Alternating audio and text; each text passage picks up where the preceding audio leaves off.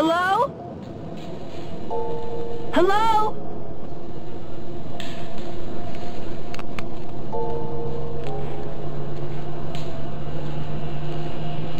It's all around us.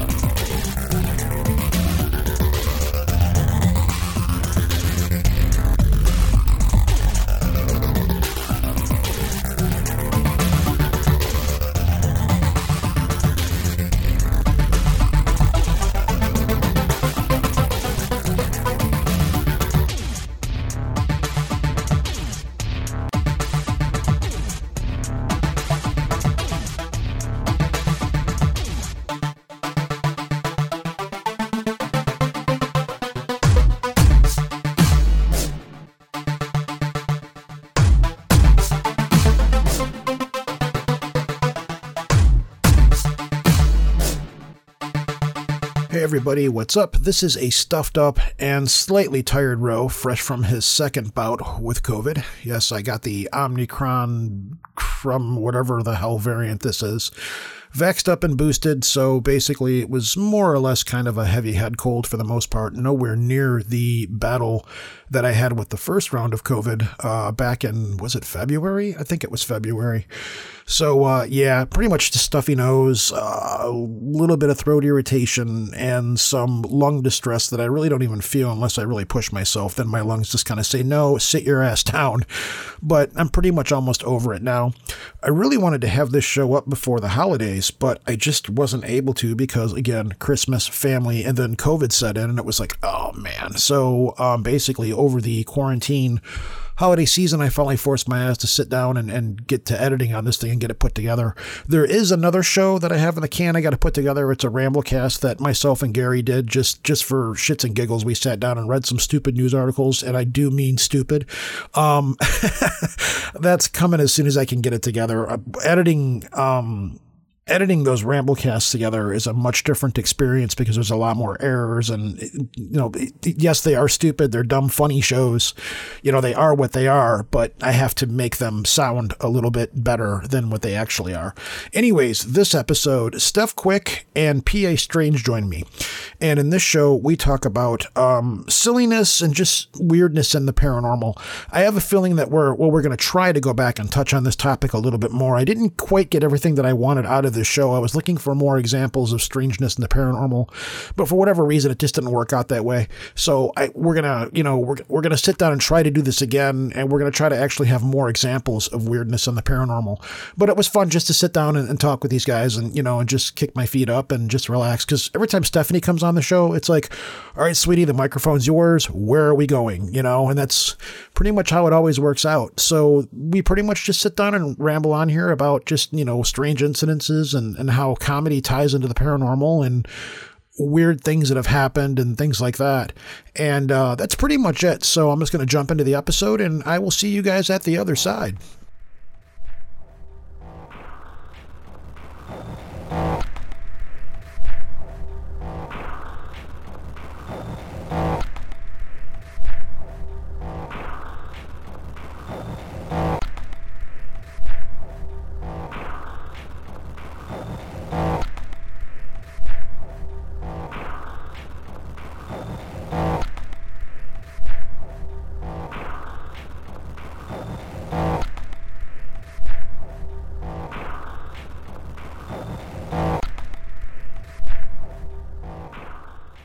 This week, we have Stephanie Quick returning, which at this point, you're pretty much a co-host at this point. You've been on here so many times. And we have AP Strange with us. And you guys both contacted me and said, hey, we've got this nutty idea for humor in the paranormal.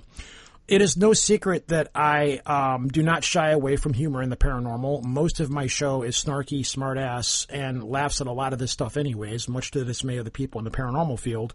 So I said, yeah, sure. What are we going to talk about? Where are we going with this? So welcome back. AP, this is your first time here on Project Archivist. It's good to talk to you. I've been following you out in the periphery on other shows and things like that. So it's a pleasure to have you here. Oh, it's a pleasure to be here. Thanks for having me. No problem. Stephanie, where are we going? What are we doing? What is this strange and wonderfully weird road that you're taking us on tonight? Well, first of all, it's so fun to have both of you guys together because you're both a lot of fun and you don't take things too seriously, which is good for this topic. So I don't know why AP and I decided to do a show on humor because that's an interest of both of ours and paranormal. And we just have been obsessing about it for over a month. We had a online meeting with very generously Professor Paranormal himself, Lloyd Auerbach, who's an actual parapsychologist as well as a performer. That was delightful. We've had a lot of weird synchronicities about very off-color topics. No, not you. That is your thing. Some people see UFOs, some people see Bigfoot, some people see ghosts. You have synchronicities about Bigfoot's penis or just the weirdest shit. Underwear. Yes, underwear. Yeah, that's another reoccurring theme that happens on this show is Stephanie Quick's paranormal underwear. So, yeah. Well, religions have been built off of paranormal underwear, so. Some of them may be in Utah. Yes. I'm going to get so much hate mail now. The magic powers of paranormal underwear and sigil magic. Anyway, so we were just kind of like all way in the weeds and just going crazy with everything. And luckily, and the problem was that I like to have kind of an outline or a jumping off point or something. So I feel like my thoughts are somewhat organized before we jump in. And I was feeling like it wasn't happening. But then last night, AP was talking with fellow Detroit person, John L. Tenney, a little bit about the whole topic. And I thought that what Tenney had to say about it would be a good jumping off point. So yeah, I mean, so I had retweeted one of my old tweets more for my own point of reference, and he had jumped on to comment about it. So I figured it was a good opportunity just to hit him up and have a quick chat to see if he had any further comments on it. The one I actually shared was a quote from Groucho Marx, which is, humor is logic gone mad. I've never been able to find the actual attribution there. It's attributed to him, but I don't know when he said that. But that was kind of my jumping off point for this. Back in March, Stephanie and I were preparing a different show, and I had made a joking prediction that actually came to pass. And it kind of occurred to me, like, sometimes the process of joking itself is precipitates this kind of weird, these weird side effects, like an actual prediction comes to pass because you made a joke about it, Yeah, and the way John put it when I talked to him is that between the setup of a joke and the punchline, there's this liminal space that where anything can happen and anything can come next. So that's the essence of humor is that suspenseful moment in between where reality is temporarily suspended, and you're being set up with something, but you don't know what the punchline is going to be, So he had and he covers this kind of stuff in his lectures. And it was really kind of cool the way he put it together. It's a non-physical place with a door behind which stands infinite possibilities. So I don't know, Steph, you wanted to comment further on that? No, I just love the way that he put that because another comment that we had been discussing was Greg Bishop likes to say that if you have to explain a joke, it's or explain a paranormal experience, it's the same thing where it's like once you explain it, it kind of kills it or flattens it or you don't get it, which is true in one sense. But then I was thinking, well, what about like Norm Macdonald, right? I mean, his whole shtick is like explaining the joke, but he does it hilariously. And I think it goes to just constantly being in this liminal space, this place where it's all possibilities, and you're constantly pulling the rug out of whatever the structure is that's been set up, You're never nailing things down to kind of like one meaning. I mean, puns are the lowest form of humor, but the highest form is wit, as they like to say, but they're, they show up a lot in dreams, in paranormal situations. But the whole idea of a pun is that, one symbol, one word can have multiple meanings. Right? Yeah. So right there, that's opening you up. It's all about possibility. You can even kind of come up with like a new, nudge things in the direction of like a new meaning to further the pun, that type of thing. But I like it. It's that liminal space where things aren't so structured. You're not really in one, reality or the next. You're kind of floating on the edge constantly. And, John was also saying that this is very related to, Hermes, Coyote, Loki, all those trickster entities. And George P. Hansen in Trickster and the Paranormal, I had an interesting conversation with him because actually when we were preparing for that show, AP and I, it was about people that instead of just waiting for the paranormal to happen, they provoke it somehow. And one of the people that we talked about was Jeff Ritzmann. And Jeff Ritzmann talked a lot about Hansen's ideas and the whole idea of structure and anti-structure. So structure is any type of recurring form in time or space or groups of people, right? So if you're going to your job from 9 to 5, Monday through Friday, every week, that's a structure. If you have a house that's stable, in one location for a number of years, you're living there, that's structure, right? As opposed to living in a van and driving around a lot of places. That's anti-structure. Down by the river, yes. Yes.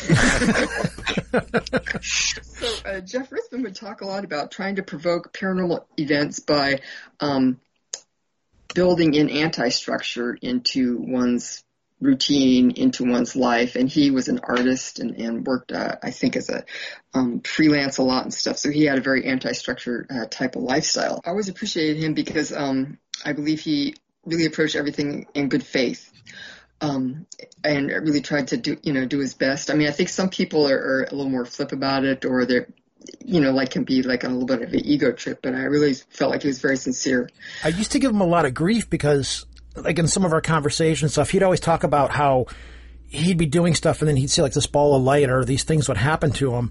And he used to drive him nuts sometimes. And I'd be like, dumbass, you're provoking this stuff. It's not that bad, but it's like the show on Ghost Hunters where they go, is there something in the room? Could you please let us know you're here? And then something goes flying across the room and they go running down the hall. And I used to give them crap. They'd be like, well, yeah, you've invited this stuff to happen to you. And then when it does, you kind of sit there and scratch your head, and then in the same sentence, we would go on and talk about him building a guitar for Little John. Yeah. But the conversation that I had with George Hansen, I said, if you have a person with a lot of anti-structure that invites the paranormal, it invites the trickster. But I'm like, because I've been interested in myth and anthropology and stuff, I'm like, isn't the big characteristic about the trickster is that, boom, they can just, for no reason, just because you're you can have the most structured life. Suddenly, whammo, everything goes crazy because you were touched by the trickster. And there's and he said, yes, of course. And that's what makes it difficult to talk about, especially humor in the paranormal, because humor is so associated with those trickster entities, which is that it goes both ways. You can't really kind of nail things down to be a certain rule because the opposite's true too. Yeah. Most of the time. So it's slippery. I get this image in my head of people using a Ouija board and getting dad jokes from their Ouija board. So I don't know why my brain's going there, but that's what's popping in my head. Like punny dad humor jokes. There was this thing, I've talked about it many times. Long story short, me and a buddy of mine were at a graveyard when in my early teens, and I was using a small tape recorder. And we were just there running a tape recorder, walking around looking at gravestones and stuff. We put the tape recorder on there, went back and listened to it, and we actually had something. And there's a point in there where I asked my buddy, hey, what time is it? And he tells me the time or what have you. But before I ask the question, what time is it, there's a voice that comes through very distinctly and clearly and says, time for you to get a watch. And then you hear me say, hey, what time is it? We got to get going here pretty soon. And my buddy was he's like, oh my God, we actually got something. And it was a brand new tape. I would only record on one side. It was those little micro cassette recorders. No, I don't still have it anymore. But my buddy was flipping. He's like, oh my God, we actually got something. We got something. And it wasn't so much that I wasn't so much freaking out that we got something. What really freaked my brain out was how did it know the answer to the question before I asked it? Or does time work differently wherever that came from? And it affected things here differently. And the other thing was, I'm like, I got a smart ass response. It wasn't like leave or your souls are going to burn in hell or any of those kind of things. It was this smart ass reply of time for you to get a watch. So those are the two things that to this day still gravitate in my brain. I'm like, okay, most people don't have a paranormal experience with a ghost or something. It's something really freaky. Me, I had a smart ass. So, and it's such an oddball story. When I tell it, people just look at me like, yeah, now it's not as bad, but back in the day, I didn't tell the story very often because I didn't want to get looked at weird. And plus it wasn't the spooky, blood draining from the walls or anything like that. It was just somebody saying something quirky and stupid out of nowhere. So that's my paranormal humorous experience. That's fantastic, and I think it gets to the heart of what we're talking about a lot within the para-weird is that people don't. People feel as though they're not going to be taken seriously unless they take the subject very seriously. Mm-hmm. And when you have those oddball moments, it's almost risky to include it in your reporting of the event because now people are going to think you're putting one over on them. Yeah. And I think it needs to be normalized. We need to normalize the silliness and the weird. And a lot of people do that. A lot of people are very good about that. And obviously, John indicated that's part of his lectures anyway. He always talks about it. Lloyd Auerbach is always talking about a humorous approach. But there really does need to be a little bit more silliness. And I, for one, take my silliness very seriously when I approach these weird subjects. I like that quote. But, yeah, I mean, a lot of it is getting back what you put into it. And I think if you go into a haunted house expecting a horror movie, what you're going to get is a horror movie. Mm-hmm. If you approach ghosts with knock-knock jokes, as John used as an example, John Tenney used as an example, knock-knock jokes, knocks are something that ghosts do anyway. Yeah. And Bigfoot, for that matter, and knocking. I mean, I actually asked him at one point, do you ever do like a shave and a haircut knock? And he's like, yeah, of course. It's a classic. Yeah. Yeah. I am like the worst person to take on ghost hunting events because I'll walk in there humorously and people get really pissed off at me because they think I'm not being serious. And my point is, it's like, listen, if we're talking to ghosts are dead people for all intents and purposes. So they're still a person. They're not, that just because you die doesn't, it doesn't alter, you don't turn into something different. You're still the person or whatever. So I think you're going to get more with sugar than you're going to get with vinegar. So, I mean, I take what I'm doing seriously, but I'm also known to crack jokes and do things like that. And it pisses a lot of people off because everybody goes into these things wanting to be like they're on Ghost Hunters and they're all serious and stuff, which I am too. But at the same time, I want to have fun with it. And if something fun comes back, all the better, Absolutely. We had a guy on the show once that was on here, and we had people call in, and I said, hey, I'm interested in doing a show where people can call in and tell us their paranormal experiences. Quite a few of them were funny, but we did have one gentleman who called in, and he was talking about as he was driving into town, him and his buddy looked up and they saw an unidentified flying object over their town.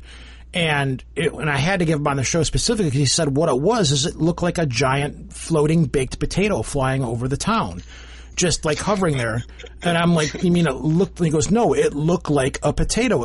I'm like, so you're saying you saw a space potato? He goes, yeah, I know it sounds crazy, but, he goes, and I don't know if he tells the story or not, because we weren't high. We were just driving. We both looked up and we saw it. Then we looked again and then we kept staring. And then eventually it was just gone. We just blinked back then. It just wasn't there anymore. But he goes, yeah, it looked like a giant Idaho spud potato just floating over the town, and then it was just gone. But you're not going to hear people tell those kind of stories about their UFO cases or things like that, because it's bad if people are going to believe that you saw a UFO, but if you tell them, yeah, I saw a giant floating space potato, then everything goes out the window at that point. So, Yeah, and more to the point, an organization like MUFON probably wouldn't file that, or they wouldn't put it front and center, Yes. And I think Greg Bishop was telling a story once that he had talked to somebody, I believe it was Greg, I could be wrong. Greg, if you hear this, I apologize, but about how somebody was watching TV and an alien just walked through their living room, went up to the refrigerator and grabbed out like a Dr. Pepper and just walked out the door. And the person was just in shock of like what the hell was going on. So it's not that you had a cryptid encounter, it's that a cryptid came in and stole one of your sodas and walked out the door. Yep.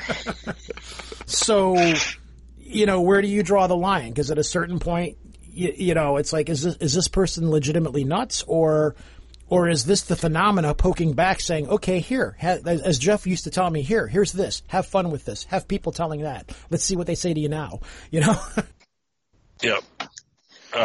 Well, as Valet said, it was a lot of these encounters are absurd, like with euphonauts and stuff like that. There's this level of absurdity to it that seems like it's by design, you know? Yeah. It was designed to be absurd, so maybe you sound silly telling the story, or who knows what the motivation is, but it seems like it was supposed to be ridiculous, you know? Yeah, it's geared to be that way. It's the Harlequin. Right. Yeah, it's interesting too what you said about because what I took away from our conversation with Lloyd Auerbach was like the human element, because he was talking the same way about ghosts, because he goes to a lot of hauntings and stuff, like in the East Bay, actually the Greater Bay Area, California, where I grew up, and I don't know if it's really absurd or whatever, but when you're talking about, what you're bringing to like a ghost investigation, he was talking about one instance where this guy was apparently hanging around this house, and he went in and he was just talking about the creative element. And so he said, let's ask this guy what he wanted to do when he was alive that he never got to do. And so the psychic's like, okay. So they asked him, and he's like, I wanted to go on safari in Africa. And he said, you can do that now. You don't have to buy a ticket. You don't have to have a passport. And it cleared the haunting. Mm-hmm. So I think part of that is that creativity, that looseness, being open for anything. Because, that sounds absurd, right? In and of itself. It's like, I got this guy and told him, well, now you can go on safari in Africa. This sounds ridiculous, too. And yet it worked. So. Yeah, and what's great about that is a lot of people are dismissive of the idea of a haunting because they think, well, when I die, I'm not going to just want to hang around my house for eternity, you know? Mm-hmm. And then you realize with that specific example, maybe it just never occurs to a ghost that they can go someplace else. Yeah, really. You know? And I think for some get off your ass, get out of here, go see the world. Yeah, and being, just dying can be shocking or stressful. If you have long illness or something, you may, take a while to heal from that. But yeah, I thought, yeah, can you imagine? That would feel so embarrassing. It's like you're just hanging around like, okay. Well, why didn't I think of that 100 years ago? Really? But he also told us a great story, speaking of dad jokes, Ro, is that he there was a peeping Tom ghost, I guess, and they noticed that the activity would kick up when they would read from a book of, like, children's jokes. Okay. So just like the corniest possible jokes. Yeah. So they just sat there reading joke after joke from this book until the ghost got annoyed enough to leave, and they cleared the house. Wow. Cleared the house with dad jokes effectively. Oh, my God. I know. How could have believed that? Because he said, there was women, and when they would be like in their bedroom undressing or in the shower, they would feel. I think that he would goose some of them, and they'd feel like, which is just like super creepy. But yeah, that's how he cleared it. And I think there was a little kid in the house too, and so the kid was just happy to read all these stupid corny jokes out of his favorite book for hours. And yeah. That's how they. Yeah, you've seen The Exorcist. This is like The Exorcist dad version. That would suck, though. You're dead. You're stuck in this house. You can't move on. You're stuck in purgatory, and then you've got a little kid just constantly running around telling dad jokes and shit, or bad puns. Well, he was a really pervy ghost, I guess. So it's probably not his speed. We had that thing on the show before where we were talking about pervy ghosts. I believe it was when you and Shelley and can't remember if that was the episode with Tui on it or not. And we were talking about how, like, going into the bathroom, like, things would happen in the bathroom while you're taking a crap or taking a shower or just Shelley really was in his house sitting at that place, and that it's like someone was trying to come in when she would be in the bathtub. Yeah. The door would open. I can't say that I wouldn't be a pervy ghost, but, yeah, I don't know, I guess I'll deal with that when I'll cross that bridge when I come to it.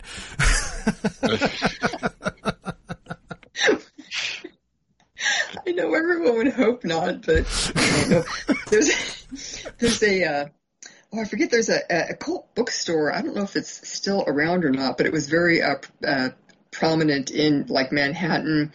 in the kind of a pagan revival, like the 60s or 50s. And the guy who owned it was gay. And after he died, like good-looking young men who came into the shop would get like goosed or felt up from this ghost. So they figured it was this guy. There are worse ways to spend an evening, I guess. Yes, but it's still, it's not very, people might want to have their own private, personal space to themselves. Who was it? Kesha? I think it was Kesha that said she had sex with a ghost, I believe. There's been a couple since then, actually, I think. Yeah, she wrote a song about it. Yeah. And then, really? I don't think I looked into that. Yeah, I should have. Kesha said she had sex with a ghost, and then there was the other one. What the heck was her name? She was one of the Disney singing chicks, like Miley Cyrus and stuff. I can't remember what the Demi Lovato. That's what it was. I think Demi Lovato. That's right. Yeah. She had some kind of a sexual experience with aliens or something like that, or so she claims. She has her own TV show with aliens now. That's okay. It was probably viral marketing then. Even still, It's not uncommon for people to report that, but I don't know if we really want to go there. Oh, except for Lloyd Auerbach was telling us about a sexy haunting. If you want to hear it. Sure. The Sexorcist. The Sexorcist case. Yeah. I think I've seen that porn, but go ahead. So, Amy, you want to tell her, or do you want me to? I was really distracted when the professor was telling that story because of the synchronicity that came up where he said it was printed in Playgirl magazine. But right. Okay. Oh, yes. Well, okay. So here's the Sexorcist story, as it appeared in Playgirl magazine, many moons ago. So, I guess Professor Paranormal and his team of Ghostbusters had heard from these people, and it was like a newer house. They weren't the first owners, but they had been living in there, and there were a couple, and it sounds like there was like a couple of master suites, or like a master suite and a bedroom, and kind of a lot of rooms upstairs and a hallway. And the problem was that like about 2:30 or 3 a.m. every morning, they would be awoken by the sound of loud sex. Okay. Which was, they were not having. I mean, I don't think they were unhappy or anything, but it just wasn't them at that point. And it got to the point where they contacted these people to try and get it done, or get it cleared, because the sound would wake them up. The weird thing about it was that it was like very precise. It was just in this one room. It was just at this one time. You would like go into the hall and you wouldn't hear it.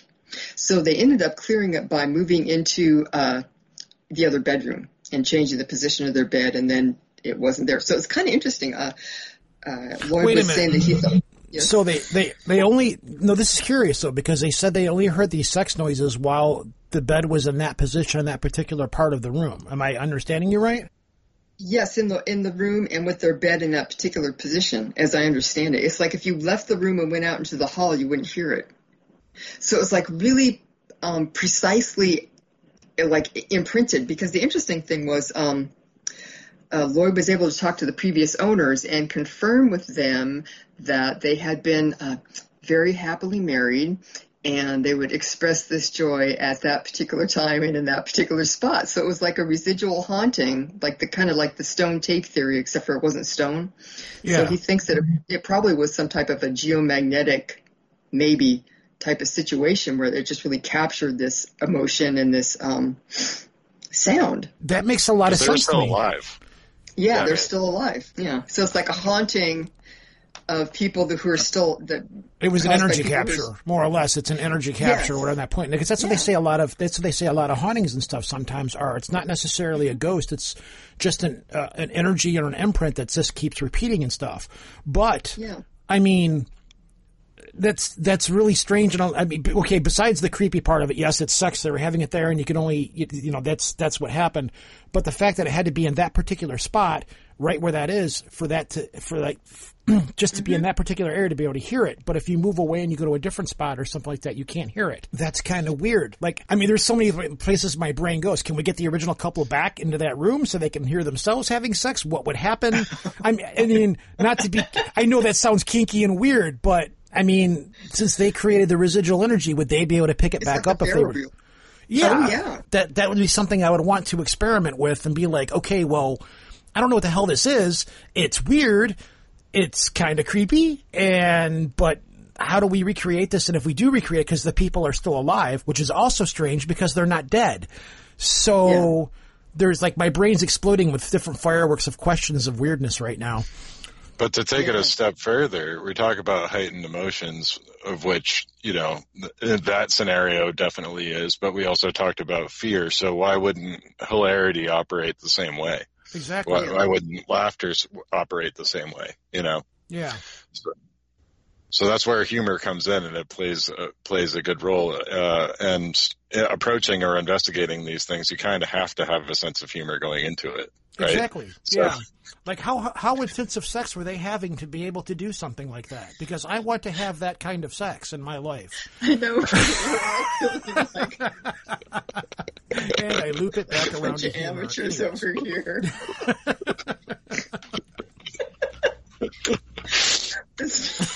Anyway, so speaking of the whole humor angle, now, as Lloyd's telling us this story, which is kind of wild, and it's a little bit of a synchronicity because, of course, ghost sex is one of my interests, and he just brought it up, and then he says, oh, and it was actually written up in Playgirl as a case as The Exorcist, so he said, oh, so I guess it turns out I've been in Playgirl.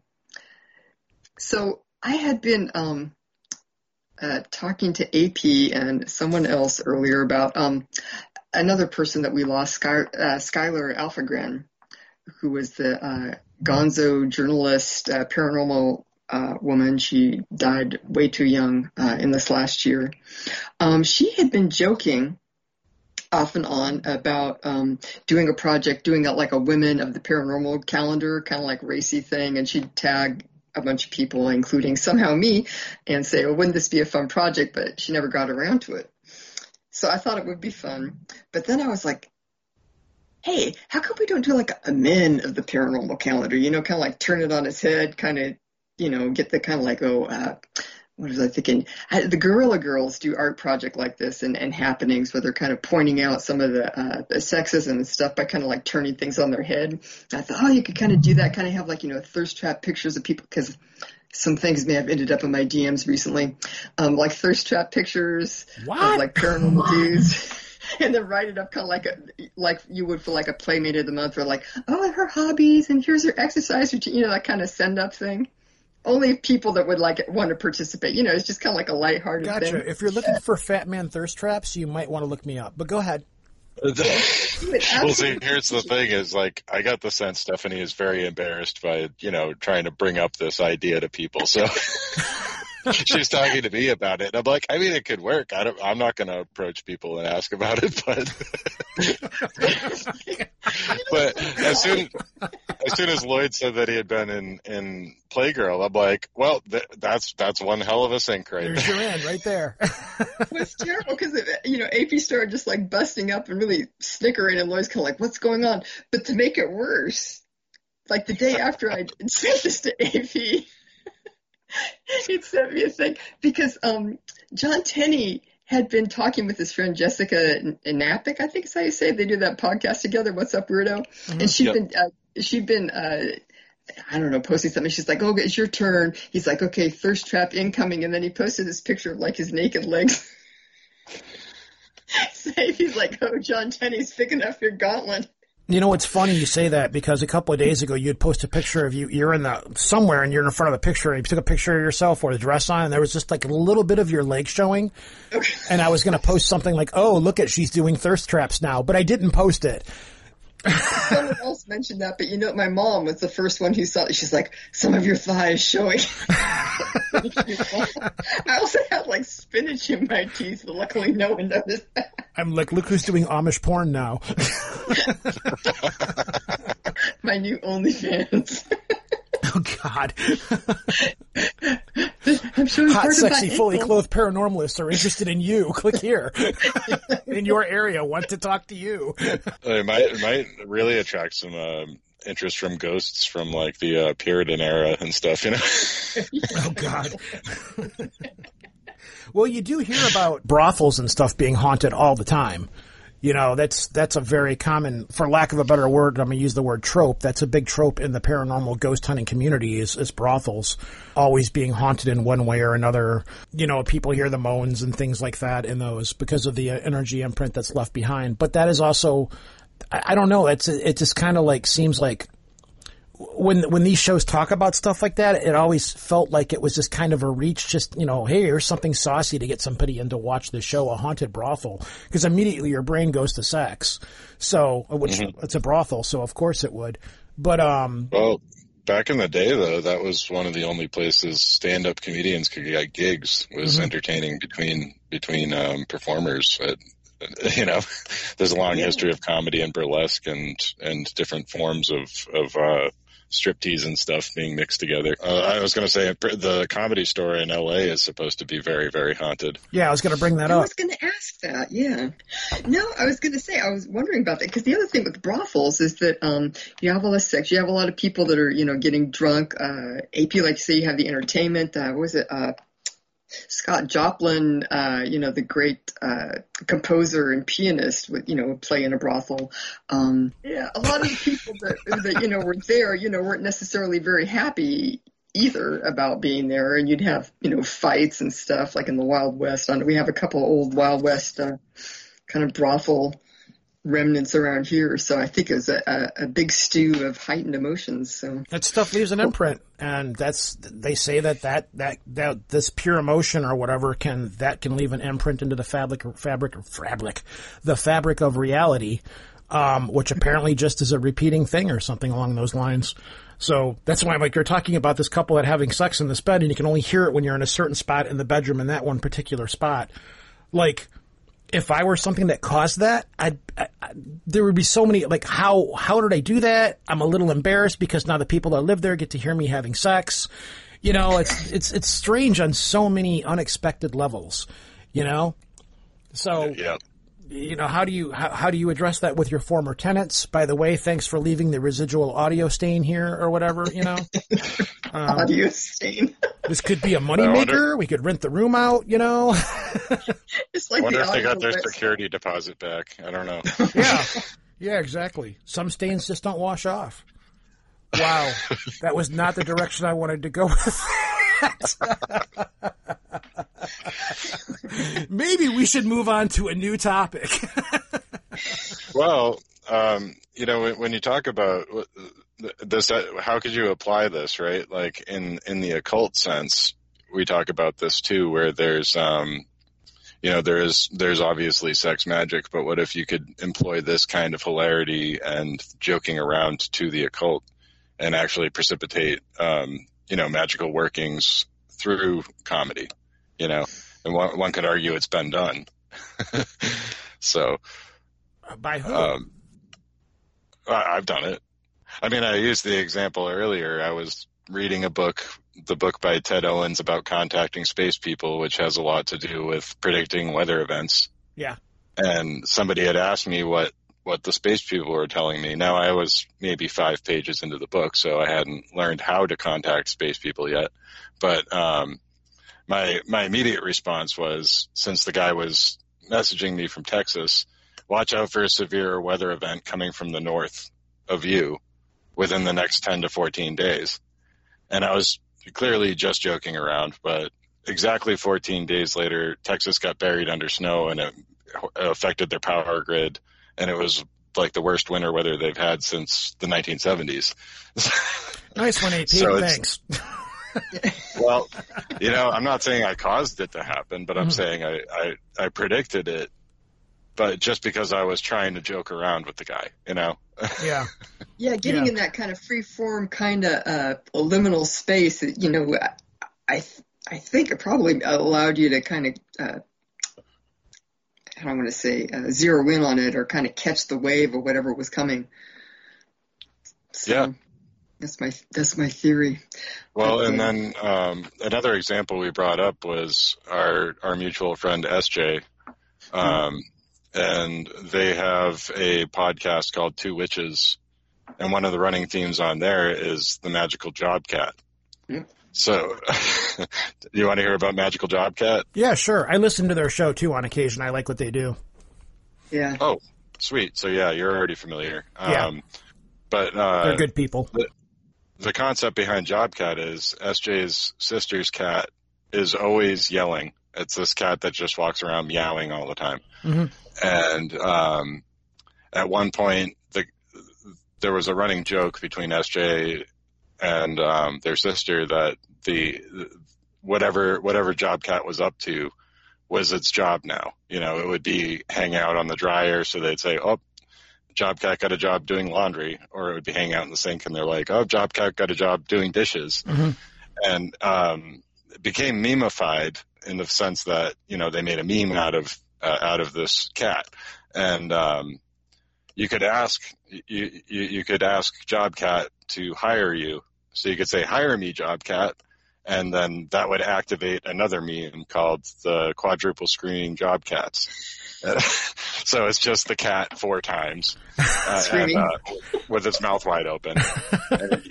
And anytime SJ does this, they write, "You have activated the quadruple screaming Jobcats. Your wish will soon be granted." Now, they've had success with this. I'd say maybe like 80% of the time somebody says, "Hire me, Jobcat," and gets that meme thrown at them. They do end up actually getting a job offer, or at least put in the right direction towards getting employment. Which, you know, this is all very hilarious, and SJ and I refer to it as hilarious magic. It's just something that you've developed as a joke, something that's so absurd and probably shouldn't work, but yet it does seem to yield some results. So, I love everything about that. Yeah, if anybody listening is out of work, hit up SJ on Twitter. You can find them at Brick Management, or follow the podcast, better yet, because they're back in business now. But yeah, and just say, "Hire me, Jobcat," and you'll your wish will be granted. So. 2 Witches existential job finding service. They should do like a little like GoFundMe or thing where if you actually do get a job, you could like pay it back. You know, have like, you know, set up a buy me a cup of coffee page or something like that. You know, right? Yeah, that'd buy be great. catnip for Jobcat. Yeah, that'd be it right there. That'd be it. I would love to buy that cat a joint for getting me a job. That would be it. Thanks, Jobcat. Here you go. Meow. Oh, Jobcat got a job as a drug dealer. God. I wonder if they're going to hear this show. God. But yeah, we had also emailed Alan Greenfield to ask, because I mean, whenever I listen to an interview with him, it's pretty obvious the guy has a tremendous sense of humor and doesn't take himself too seriously in those interviews. Yeah. So he seemed like a natural guy to ask, and you know, he was saying that anybody that doesn't have a sense of humor in approaching occult and paranormal topics is like going to lose their mind eventually, you know? Oh, yeah. I absolutely agree with that as well. Yeah. And he recommended between experiments a full weekend of Mel Brooks movies or Looney Tunes. So, which I can't argue with at all. I have a friend who's a huge practitioner of magic, and they very frequently will take sabbaticals and watch I Love Lucy as much as they can, or the Three Stooges, I think. And I'm always giving them grief about that. About that. That's their escape from the other, is to go to I Love Lucy and the Three Stooges. So, oh, you need that. And yeah. I actually have some Paranormal Lucy trivia, because Lucille Ball had a dream, I think, encounter with her friend Carol Lombard, who had died in a plane crash, and was given advice on what to do with her career, because at the time Lucy was debating whether to get into the movies or to take on the new medium of TV. And her dead friend had recommended she go on to TV. So she credited her decision of going on to TV as guidance from her dead friend in a dream state. So when you think about how much pop culture really hinges on Lucille Ball making that decision, it's pretty monumental. You know, she pretty much invented the sitcom format that we have, and Desolate Productions brought us everything from like Star Trek to all manner of shows and stuff like that. So it's weird you say that, because me and my friend were just talking about that, I think last night, about how, because I'm a huge nerd. I've got Star Trek, Star Wars, Marvel, Dungeons and Dragons. I am the quintessential geek. I'm really not sure how I ever got laid, but they brought it up. Yeah. Well, geek is chic now. You know, it's like... But not when I was doing it. Back when I was doing it, you would get your ass kicked by dudes with sleeveless denim jackets with Slayer patches on the back of their jackets. You know? Yeah, no, I get it. I was such a nerd. I got laughed at by the guy at the comic book store. So yeah. And the other problem is like, oh, wow. Like you would either have like the really geeky guys, or you would have the guys that just like didn't bathe or whatever.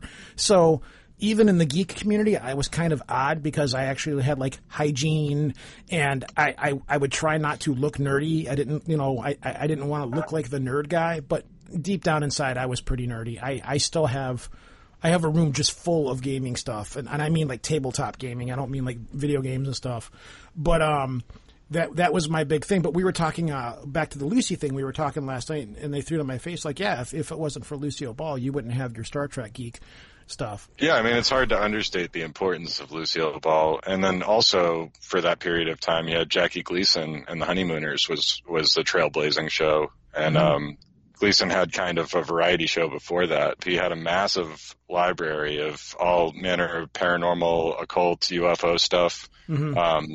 He would come on to shows specifically to talk about UFOs.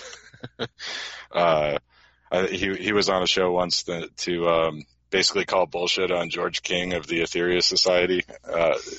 They had a long storied history with those subjects, and his entire library was donated to some university in Florida near where he lived.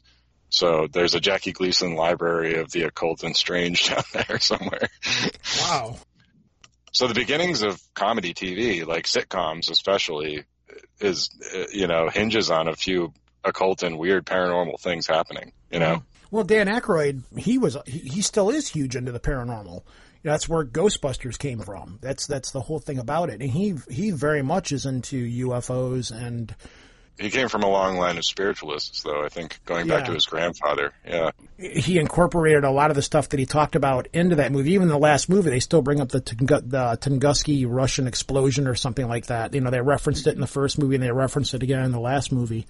I was always intrigued by that. I think that was part of what I started looking into when I was talking about, like, occult and paranormal comedy stuff over the past year, was just little tidbits like the prominence of things like numerology or ideas about reincarnation and stuff like that being so popular in the early days of cinema and stuff like that. Mm-hmm. Like Stan Laurel of Laurel and Hardy. That wasn't his birth name. It was Stanley Arthur Jefferson. He consulted a numerologist about changing his name to Stan Laurel to have the right amount of letters to ensure success in comedy. So who's to say if it worked or not? But I mean, we still know who Stan Laurel is nowadays. Little tidbits like that I always found super fascinating. So I was trying to collect as many of those as I could. You see it also now with the prominence of tarot cards coming back in such a huge, screaming way. The comical tarot decks that are out there, like the Hello Kitty deck. There's a Bob's Burgers deck, I think. Yeah, there's a Bob's Burgers one. I know there's a South Park one out there. The Hello Kitty one, I actually know somebody who actually does tarot readings with Hello Kitty deck, which, I mean, and I laughed at it, but they're like, well, what's the point of buying a tarot deck if you're not going to actually use it to try to do that kind of stuff? So yeah, I'm going to use this. It doesn't matter what the images are on the deck. It's what the actual card represents, and the image on the deck doesn't really make any difference as long as like that card's the tower or whatever. What difference does it make what the picture on the deck is? So I've done tarot readings with the Saucer People trading cards deck that came out in like the early 90s. It's funny you should say that. Not to cut you off, but this just popped in my head. I used to know a girl in high school that used to do tarot card readings. Remember Garbage Pail Kids? The Garbage. Oh, man. Yeah, I knew a friend in high school that used to do tarot readings with Garbage Pail Kids. I don't know why that just popped in my head, but no, it's the same difference. It's like whatever your medium is, Mm-hmm. And if it's funny, I mean, maybe that's even better. I remember, like, how am I supposed to take this? I'm supposed to sit down with you and get a tarot reading with Garbage Pail Kids. And she's like, hey, man, you use what you got available. And I don't think it was like, it wasn't even all Garbage Pail Kids, there was a couple of playing cards in there. I think like the Tower was an Ace of Spades or something like that, or the Joker was something else because she didn't have, there wasn't a card that she could use equivalent to the Cups card or something like that. So she used a couple of playing cards. But she goes, I don't have that card, so that has to be a placeholder for it. And I remember sitting there thinking at the time, I was already kind of loopy about this stuff anyways. And I'm like, all right, yeah, sure. Because she was one of those mystical, like wore patchouli oil and stuff all the time. And one of those oddball people. But I was just like, how am I supposed to sit here and take this tarot card reading seriously?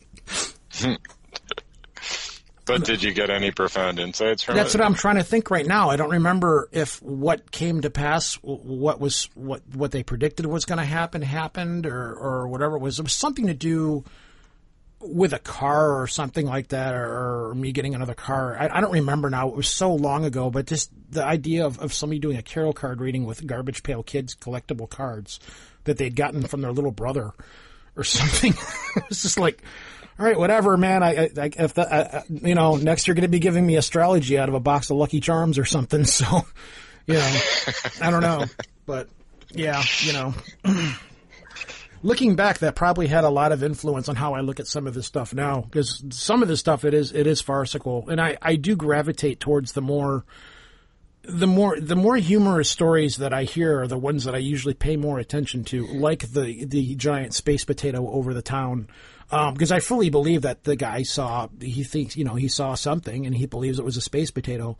And the fact that he was willing to come forward and tell these stories, those are the ones that I gravitate more towards because of their absurdity. We all know the story about little green aliens or grays or the usual UFO experiences. And I kind of don't want to hear those. I want to hear the more fantastical ones. Granted, some of them are probably going to sound like bullshit. And, as we were saying, we don't know necessarily for sure if when a person says they were pulled over by aliens that came and were dressed like clowns that came out of a giant clown car from space or something like that, If you were going to lie about something, you'd probably stick to the script, right? You'd use the motifs that you've already heard before. So why would you make up something so absurd that it's outside? Yeah, because you're not going to want to tell the story anyways, so... Well, yeah, Lloyd Auerbach brought up the concept of the boggle factor. In regard to that, just the point at which you're no longer willing to entertain the story, where suddenly things are so absurd that you just kind of snap back and go, okay, I'm out. Yeah, I have yet to experience something like that. If I'm going to have a paranormal experience, even like the one I had earlier with the tape recorder, that would be, I would love to have something like that happen. I would love to be the guy that goes on the ghost hunt and something so incredibly absurd happens that everybody just kind of looks at me and I'm like, yeah, my snarky stupidness is now justified. Just to be a dick about it. Because I would think, if I'm dead and I'm stuck somewhere, you gotta, let's go back to the ghost hunting thing again. You're stuck, you're dead, you're in this location, whoever knows for why or whatever. And the same people come in, if you're here, move this chair, blah, blah, blah, blah, blah. I would think that if you've been there for 50 years, 100 years, however long, and somebody comes in and tries to have fun with it, either A, they're going to get pissed off because they're not being taken seriously and do something, or something funny is going to happen back in return. And given the choice of having the shit scared out of me and having a good laugh, I would definitely choose good laugh over having the crap scared out of me. So, absolutely. Yeah. I think the other thing that Lloyd was talking about was when you talk about things that stick in your head as far as various paranormal occurrences, is that if you're a public speaker, right, you're constantly encouraged to create some type of emotional reaction in your audience because people are going to be a lot more likely to remember something that's associated with an emotion. Mm-hmm. And Lloyd was also talking about when you're going in as a ghost hunter and dealing with people in the house, the live people in the house as well as the dead people, mm-hmm. That, you need to be able to relate to them. You need to be likable, Yeah, exactly. So if someone's easygoing, they seem kind of confident, they're not freaking out, they have a sense of humor, they're not taking themselves too seriously, they're going to be a lot more likable. And even just having that type of person around, if people are starting to get freaked out, is going to help kind of diffuse the situation. And it's going to make people a lot more likely to be able to go along with whatever you have to suggest. I mean, because I'm thinking part of the thing is, can you imagine in that peeping Tom situation? I mean, that could be really stressful if you're a woman, if you're like a ghost pervert hounding you, right? That you can't get them and put them in ghost jail, right? Can you imagine being the person who goes into that situation and says, okay, I think what we need to do is sit down and read all these stupid dad jokes for hours on end. Yeah. I mean, you got to be able to put that across, right? Mm-hmm. Because you'd have plenty of ghost hunters out there that would say, well, what you got is a demon, you know? Yeah. Oh, God, it probably would make the situation worse, you know? I would think so, yeah. So I think that kind of goes to the whole kind of performance aspect and just the human aspect of just, you know, how can you go in there so that, you know, you can help guide the situation and, you know, cool it out and get people to go along with these kind of like off-the-wall crazy ideas, because then sometimes they work. Lloyd had another interest, and I always was interested in this when I read about it, over 20 years ago. He had an old blog where he had a bunch of his cases written up. But it's another haunting. It was not a residual haunting, but it was involved with someone who was alive. And these people had moved into a house, and I forget the exact family circumstances, but there was like a little girl. And she seemed happy enough, but she was around the house, and she had, you know, kind of a certain period of dress. And so they contacted him. He looked into the history of the house. There had been a woman who lived at that house at the time period that seemed to be reflected in this apparition's dress. And she was a young girl then. So he looked her up, and she was alive. Now, here's the kicker. She was she'd been very ill. She was elderly, and she was kind of she wasn't like actually in a coma, but, you know, she was kind of drifting in and out of consciousness and just kind of like probably pretty depressed, as they found out, and in this kind of real, you know, bedridden state. And so he ended up talking with her caretakers, and the hypothesis that they were going with is that she was kind of astrally projecting into her house where she had been happy. So again, you see, you know, the element of humor and happiness playing a strong role. And so they just ended up working with her caretakers and the people there to get her more engaged, and so that she wasn't feeling so despondent about her situation. You know, I don't think she had many family left or friends or anything. And so it kind of resolved. And then also it was good because then they could talk to the people in the house that was being haunted, and let them know it's not anything scary. It's just, you know, this person is remembering a happy time, and so they could interact with the haunting in a different way. So, but I thought that was interesting because it's another case of a haunting that's happening because of someone who's alive, but not residual in this case. But it shows that to the importance of emotion. You know, I felt bad for that, you know, old lady that, you know, she was feeling so creepy, but then she was drawn to a time when she'd been happy. So, I mean, it's emotions related to this stuff too, where it seems like a lot of people are out there just looking for a scary campfire story, you know. A more holistic view of it all would include the absolutely absurd, batshit funny ones too. You know? Yeah. So if you're out there listening and you have a humorous story like this, please contact me, projectarchivist@gmail.com. We'll talk. Yeah, I look forward to hearing more of them, you know. But I think a lot of them are coming back into vogue with as many podcasters as you have now nowadays, digging up a lot of weird old stories, like Jeff the Talking Mongoose is one that I think of a lot, and the Space Pancakes case. They're the really silly, really absurd ones that lend themselves to joking around and make for good fodder for storytelling. But if you're to take the witnesses at their word in any way, then, and what they experienced was something that actually happened, then it kind of causes you to really consider. I've often thought that those super absurd ones hold some keys to understanding the totality of it that are often overlooked simply because they're so crazy and just silly, you know? Well, it was like we were talking about earlier with the whole Jeff Hansen thing. Again, going back to Ritzman as well, they both have said this where, you know, this is, you know, it kind of plays games with you sometimes. If it's the trickster aspect of it, then it's like, all right, let's see how absurd we can make this. Now let's see you tell this story. Let's see you try not to get laughed at now, because it's kind of like, I dare you to tell this. I dare you to say that your shoes morphed into a dog and walked through the house or something like that, because you're going to get laughed at. No one's going to believe it, but at the same time, if you're the person having this experience, you're like, because I've had experiences, and when you have something genuinely strange and weird happen to you that you cannot explain, no matter how hard you try, it's like you really can't tell anybody about it. It's hard to tell the story, because it's like, are people going to believe you because they're your friends? Or then you got people say, well, I don't believe something happened to you, but I believe that you think something happened to you, all these things. Oh, I hate that. Yeah, and I've had that happen to me, which is why I seldom tell the stories anymore, because it's like, what, it's no matter what, it's not going to change one way or another if people believe the experience that I had or don't believe the experience that I had. It's not going to change the fact that I had that experience.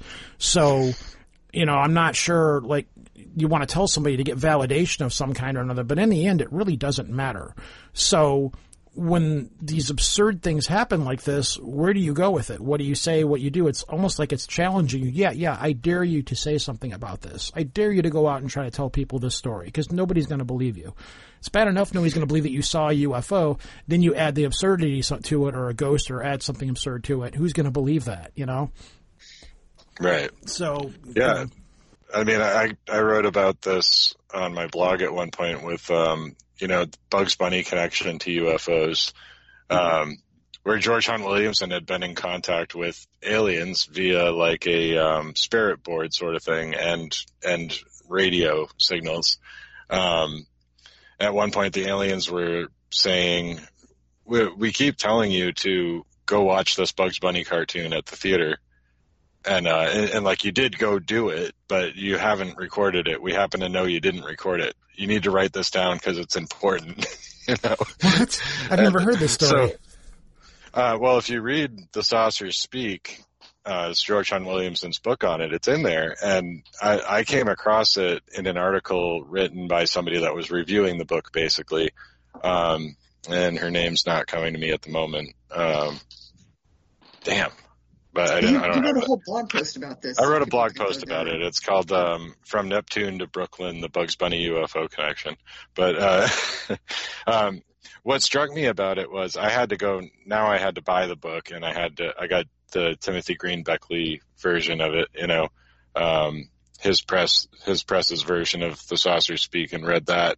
And it's in there. The aliens are telling him, that's basically the crux of the message that night was you need to go see this Bugs Bunny cartoon. We directed you to the theater where it was playing and you saw it, but you didn't write it down in your log of our communications, and you need to because it's important. Like, there's an important message in there. Okay. The message in it is, now this is a cartoon where Marvin the Martian lands on Earth, abducts Bugs Bunny, and tries to take him into space, and he holds out a piece of paper that has a date on it, and it's like September 20th, 1952. And that date ended up being significant for George Hunt Williamson and the people that he was working with that were in communication with the aliens. It was supposed to be some kind of event where they were going to land or something like that. But it was that was their means of communicating that date. Was they found a place where it was. It was in this Bugs Bunny cartoon, and they psychically directed him to that theater. But they told him about it, and they happened to also psychically know he didn't write it down. So you're talking about a guy that's in communication with aliens via a spirit board and radio signals, that's already writing a book and talking about how he talks to space people all the time. But he even has the self-awareness there to be like, no, I'm not going to tell them they told me to go watch Bugs Bunny. I'm not writing that part down. And the aliens are like, you need to write it down. You need to write this down. And oddly enough, Stephanie actually pointed out that that date, September 20th, is years later. This was beforehand, but that's the date of the Betty and Barney Hill abduction, too. So it's kind of a weird synchronicity, After a while, it just turns into a Twin Peaks episode. Really? It does, but a much funnier version of Twin Peaks. Not if it's happening to you. I guess that's part of the charm of it, is being able to realize the absurdity of it as it's happening to you and not go like, this is too weird, just be able to go, okay, this is stupid, but okay, I'll go along with the joke here or whatever, Well, that's why you need the sense of humor, and when it comes to the occult end of it and actually doing any kind of magical ritual, I've always been held back in my own personal life by the idea of feeling kind of silly, like doing something structured and ritualized and feeling like I feel like an idiot doing this right now, Yeah, I can relate to that 100%. I've never worked with other people necessarily very much doing it because of that, but that's where the humor can really be helpful, is that it's a breakdown of that kind of inhibition, Steph has a banana thing for you. Okay, here we go. So this is another thing that we were cracking up when Lloyd brought it up, because he was talking about basically he was trying to get the point that a lot of psychics have these kind of very specific, very absurd, completely useless talents. It's like a wild talent, except for it's just kind of like off-the-wall talent or something, and very specific. So he said that he was talking to someone, I forget who it was, and they put their keys down, and they had this like kind of weird, like small object, and it was kind of like had striations. It looked like maybe a rock or something, and he said, "What's that?" And I guess it was like a mummified banana. So this psychic, I forget who it was. Well, he said the person was kind of like a healer, like an energy healer. But Yes. one of the other talents they had was apparently desiccating fruit or like fossilizing fruit. But only bananas. Wait, Right. what? So they have their power was they could fossilize a banana. Basically. Yes, or mummify it, like take all the moisture out so it would turn black and like shrink up, and then yes. How does it? What was this, like a laying of hands kind of thing, or was this like a hobby that they had, or was this like an energy drawing kind of thing? There's so many. I mean, how would you even figure out that this would even happen? I mean, it just happens spontaneously when you're around bananas. Yeah. There's so much backstory here. I'm curious about. Well, It's like the most useless superpower I've ever heard. Very useless. Yes. Well, Lloyd was saying he wanted to put these stories together in like a book called Stupid Psychic Tricks, because he has a lot of stories like this, like people making people that have a psychic talent, but then they also have a peripheral useless talent that's completely stupid and useless. That's what I want to hear about. We must interview this gentleman. We must all get this guy on the show and interview and hear these stories of that'd be awesome. Of psychic absurdity. Yeah. Well, he loves talking about the subject. I mean, I was really grateful to be able to have the conversation with him, but apparently it's one of his favorite things to talk about. So yes, I would gravitate to that, because you're already going into it like, okay, right up front, baked in, these people are all psychic, have psychic abilities and stuff like that. So we've got that right there. So let's push that aside, going into it knowing for sure that these people can do this. But this is also the weird obscurity things that they can do that are, stupid human tricks, for lack of a better term. Yep. God, a banana vampire. That's a banana energy vampire is probably. I was dying because I was like, Rosen has a little bit of a thing with bananas. Well, that actually ties back to John Tenney, to be honest with you. You're kidding. Oh yeah, that's where I'm going with the whole thing in this story, because you guys brought that up. Me and John, I met John. There's a downtown Detroit. There's a place called Fort Wayne. It's an old historical fort, and the place is a lot of it's in ill repair and it needs money or whatever. And the city of Detroit really doesn't keep it run very well. So at the time they were hosting these ghost hunt kind of things, they had a big paranormal meetup. Well, me and a few of the listeners of the show all got together and we did a meetup there, and John was there. I'd already known John. So John was getting ready to go up on stage and do his presentation in this little presentation hall they had there. And at the back of the hall there is this table. I've probably told this story on the show. I don't remember for sure, but I'm going back to the table to get something to eat before the whole lecture thing sits down. And John's back there with me. And me and John both have dry senses of humor at times. So we're at the counter and I'm buying this banana and John's there buying something. I look at John, I'm like, I just want you to know that when you're on stage, if you look at me, I'll be looking at you directly in the eyes while I eat this banana. And the woman behind the counter starts cracking up. And then me and John don't crack a smile or nothing. We both just deadpan, just stare right at her. And then she's like in mid, she just she just stops laughing. Oh my God, she didn't know how to react. So we both walk away and we start cracking up. So John gets on stage and he's doing his little presentation. And, as he's talking, I'm sitting there eating the banana, looking him dead in the eyes. 'Cause I told my friends about it and we were all cracking up. So every time with John would be, I don't know if he remembers any of this, but he'd be on stage talking and he'd look at me and I'd just be staring at him with a banana in my mouth, seductively eating this banana. So everybody was cracking up around us or whatever. And then there was this dude, a row over and 4 seats to the right. And he'd look up and he'd look at him and he'd look at me. And the dude would look at me and go, look at me when you do that. Look at me when you do that. And that threw me off. That threw me off because I was like, I could keep a straight face and look at John because that was the joke. That was the whole joke, is trying to keep a straight face while we're doing this, which John did.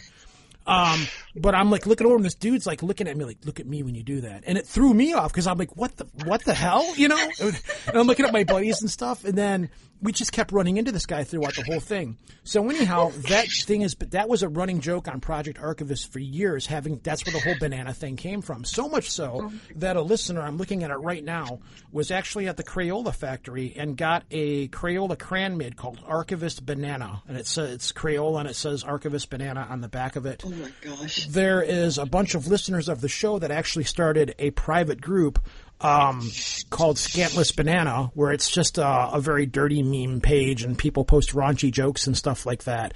But that all came from pretty raunchy. Yeah. That all came from that whole thing with John Tenney being up on stage doing his presentation and me staring at him seductively while eating a banana. Because they say the joke is never look a person in the face in the eye while they're eating a banana. I had a feeling this chat would be pretty bananas, so yeah. I'm glad that we went there. The question is, can you suck the life out of that banana? We don't have to worry about curvy jokes with those jokes. Yeah, exactly. Curvy jokes with that joke.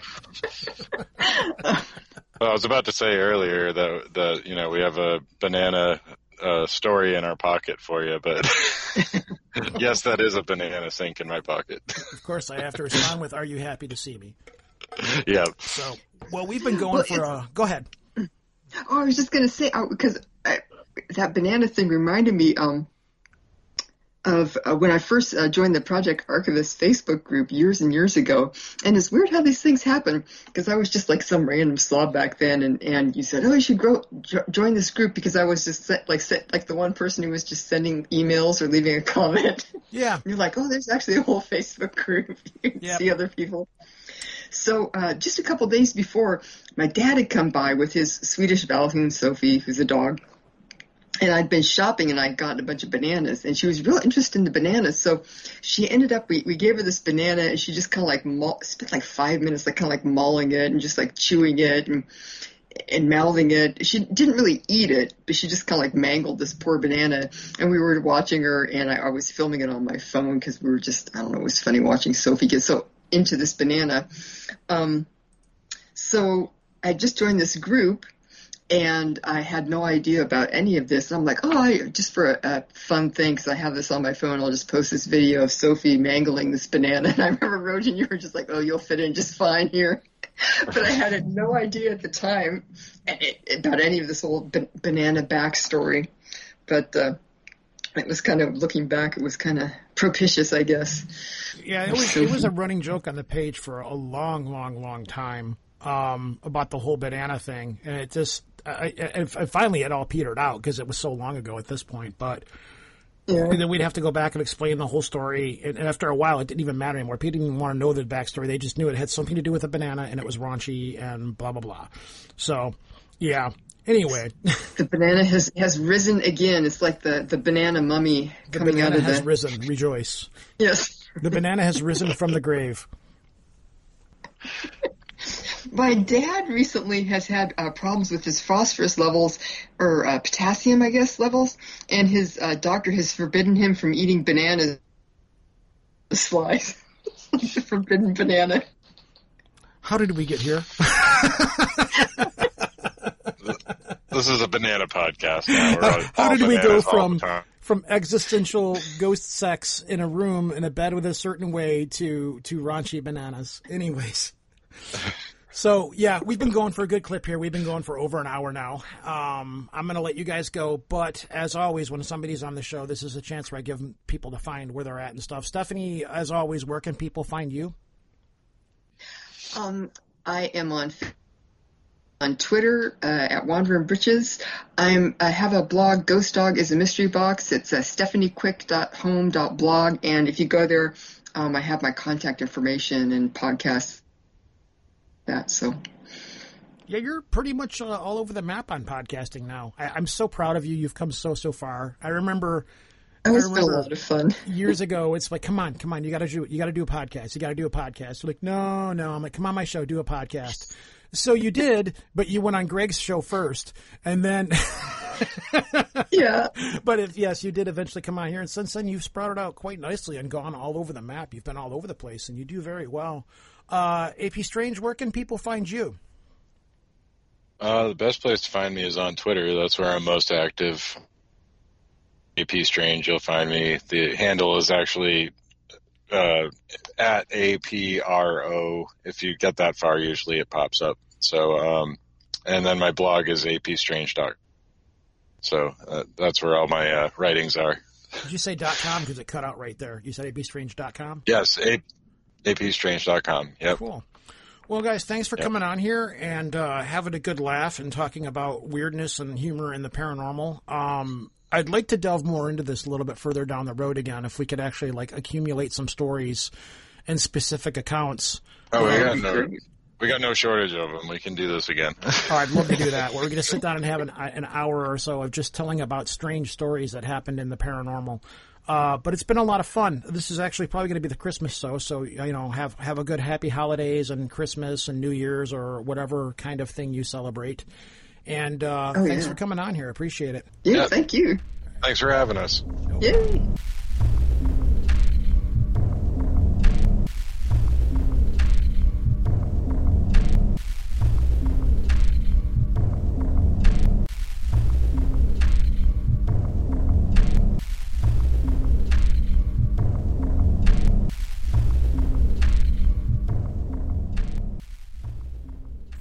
Stephanie and AP Strange. It's always fun when Stephanie says, hey, I've got an idea for a show. And she's putting together at least another one that I know of. I'm not sure how soon we're going to be able to pull that off.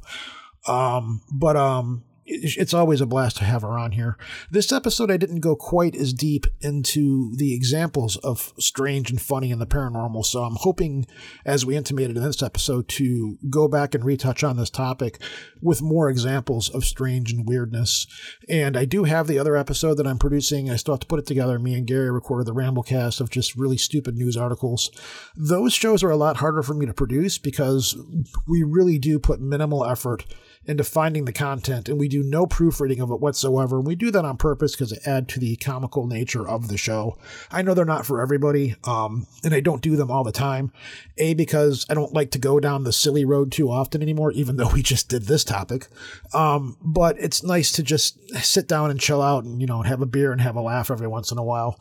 Which brings me to the next topic of the amount of output that I'm putting into the show. The reason why is just, I'm not sure how much gas is left in the tank for Archivist, to be honest with you. I still will probably, ideally, I would like to put out 2 episodes a month, but I'm going to try to at least put 1 episode out a month because it's just, I just don't really have the time to do it anymore. You'd figure I would and everything, but I just don't. It's getting harder and harder for me to sit down and put these shows together and produce them and put the time into reading the books and really going out and digging up the content that I want to find. And the other thing is I've been doing this for going on 13 years now in one form or another, and I've pretty much talked about everything that I originally wanted to do this show on. I mean, there's still topics out there that I find interesting that are weird, but they're going more into the realms of magic and things like that. So we're going to see where that goes. It's just a matter of how often I can sit down and actually put this stuff together. It's been a lot of fun. It's been a real adventure, but it's getting harder and harder for me to find the time and the energy to put it together. So we're going to see where that goes. God, it's really hard to talk right now. My sinuses, it just feels like there's a clamp going on inside my brain right now that's just shutting down my nasal passages and my throat. But anyways, so yeah, I've got the one episode about the Ramblecast, and then I've got to do I'm working 2 jobs, so I've got to do a few things for that. I'm in the process of reading a book, and there's still a couple other guests that I need to get on the show or what have you. So I apologize for the slow output, but again, life happens. So, we'll see where it goes. But having said all of that, that'll do it for now, and I will see you guys again soon. This is Rojan. Peace out from Detroit.